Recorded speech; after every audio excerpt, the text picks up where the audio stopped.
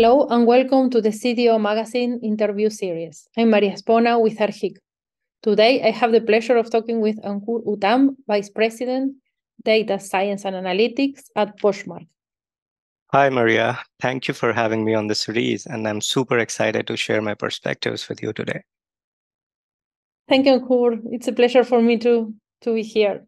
I have several questions for you, and I would like to start with how you describe the profile of the data and analytics leader. Yeah, sure. I think besides the regular things we see out in the market, there are three things that I personally value a lot. So one of them is a leader who can empathize with all the functions of an organization. So besides just working with their own data teams, they have the ability to seamlessly understand, interact, and engage with a marketer, a product manager, an ops person, or even the exec team. So they have this ability to fluidly move across the organization. The second key trait is their ability to identify and distill key business questions from their discussions, and then translate these into data questions that their teams can work on. And once the solution is there, it's typically complex. So how do you translate those complex data solutions back into simple, actionable business recommendations that the functional teams can act on to drive meaningful business outcomes? And lastly, but not the least, definitely that they are someone who are very passionate about creating new leaders. And they do this by providing them opportunity, training, mentoring, and enable them to become their best selves every day, every week of the year. Well, thank you for sharing your vision. I like it a lot because it includes the mutual understanding with the different areas, speaking the same language or trying to speak the same language. And maybe we can move to the question about data literacy, because I think it's related to this. How important is for you data literacy, since you have this perspective of talking with all the different actors in the company, understand their problems, look for the solution, and so how important is for you and how you implement the policy or training in your company? Yeah, and Maria, you got it right. Like without data literacy, it's not possible to have these conversations. So it is one of my top priorities, right? It achieves multiple objectives that can transform and propel the entire organization to be more nimble and data-driven. So empowering business partners to self-serve a majority of their data needs not only makes them move quicker in their decision-making process, but it also frees up time for data scientists and analysts to focus on more complex data problems. This is a win-win situation for everyone involved. How I see data literacy is it's not a point-in-time process, it's a continuous process. A new person who would typically join the organization will start with a basic onboarding training, which will talk about what kind of data exists, how it can be accessed through our BI tools, and then how can partners use some of the self-serve tools we have already created for them to create their own reports and dashboards. However, this is just the beginning of the learning. We live in the information age where data is doubling every few months, and there is increase in both the complexity and the diversity of data in terms of where it's coming from and how it's coming, like an audio, video, images, text files, you name it, we have it all there. And then on top of this, the wonderful data science and ML/AI teams are also continuously building new models and creating new ways of looking and interpreting the data we already have. So over time, you kind of accumulate this new information that's being created at an unprecedented pace. So this demands a regular learning and training series, which covers the newly added data sets and models. And over time, this new information then becomes part of your regular onboarding training. And this kind of keeps going in the loops and cycles as we discover new data and create new information. Oh, that's amazing. I like the way you we think alike. It's fantastic. I like it a lot. So you mentioned several data and processes. Which kind of data and how you analyze them in order to increase the value for customers? Sure. Yeah. I think in today's world, the biggest challenge I see is that a consumer wants both privacy and value. So in the past, when privacy was a bit fluid, then businesses were able to collect data and information about customers through our data partners and through aggregators. This helped them personalize their experience, leading to better outcomes for both businesses as well as consumers. However, in the post IDFA world and soon to be a cookieless world, this is becoming more and more difficult to achieve. So at Poshmark, we have been on a journey to capture the explicit behavioral signals that users leave on the product through their interactions with different elements in the journeys they take on the product to eventually reach their end objective. We then create some implicit signals using ML techniques like collab filtering or deep learning to create a broader profile and personas for each user. And then post that, the next step is to create a hyper personalized experience for each user to bring the right product and offer in front of them at the right time. You are making me think about this cookie-less world. It will Yes. really happen in the future. We will be that lucky. Yeah, so I think Google has been pushing it out. They have been experimenting with aggregate profiles that businesses can use to target, but it's slated for 24 right now, going away from Chrome. So let's see how it plays out. Wow. Yeah, it's a burden when you are looking at the website and it's, are you accepting the cookies? Are you not? So it will make our life so much easier. So it Yes, will be yes, fantastic. it's likely to do that. Correct. Yeah, it's evolving so fast, everything, that it's amazing.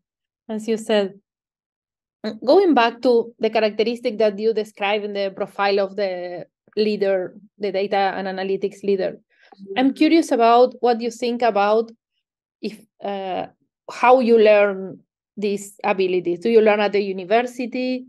You learn it by doing? How do you?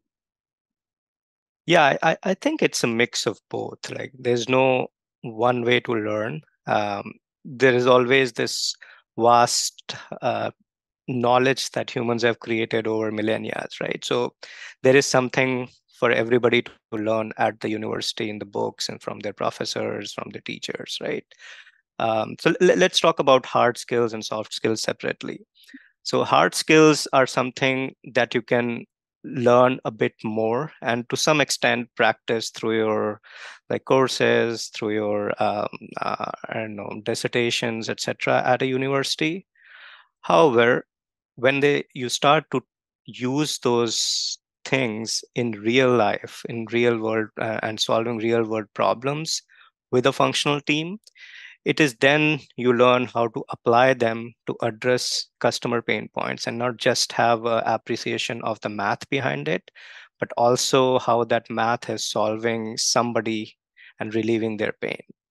And like also generating value for the organization in the way, right? You're solving a customer pain point, you're generating value for yourself. And over time, as these leaders and as the analysts, they work on a varied set of problems. They develop appreciation for the nuances in different customer problems, and how these different hard skills they have learned in school and college and university can be applied towards creating solutions for multiple problems. And a lot of times, these are like tools, like one tool can be used to solve multiple problems. Just have to um, uh, take the consumer context, take the problem context, and use the tool slightly differently. Wow. Soft skills, on the other hand, are I would say a tad more difficult to teach in a university. We can learn about different aspects. Let's talk about empathy, right? We know, like, it can teach us what empathy is, what we should do, try to inculcate it and learn it.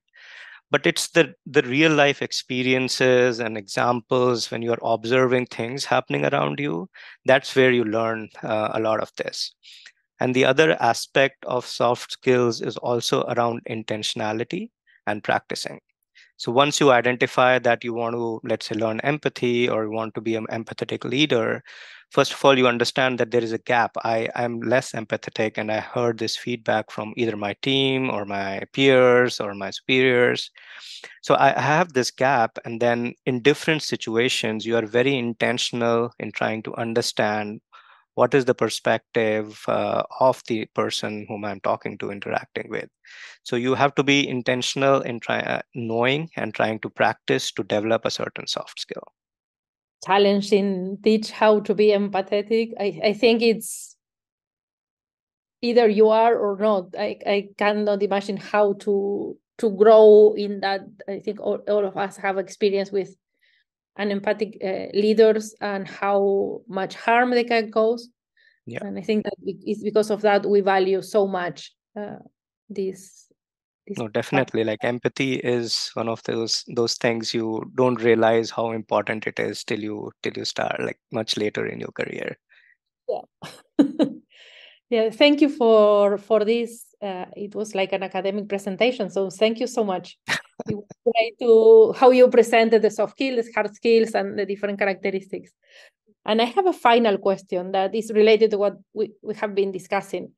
And it's about AI, that it's AI, digital transformation is everywhere. We were just talking about the cookie-less world.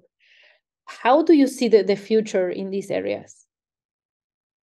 Yeah, I think so. My perspective is that AI, ML has been around for decades, and we see it in our autonomous cars, voice-based assistants, we see it in chatbots, and a lot of products that we use every day.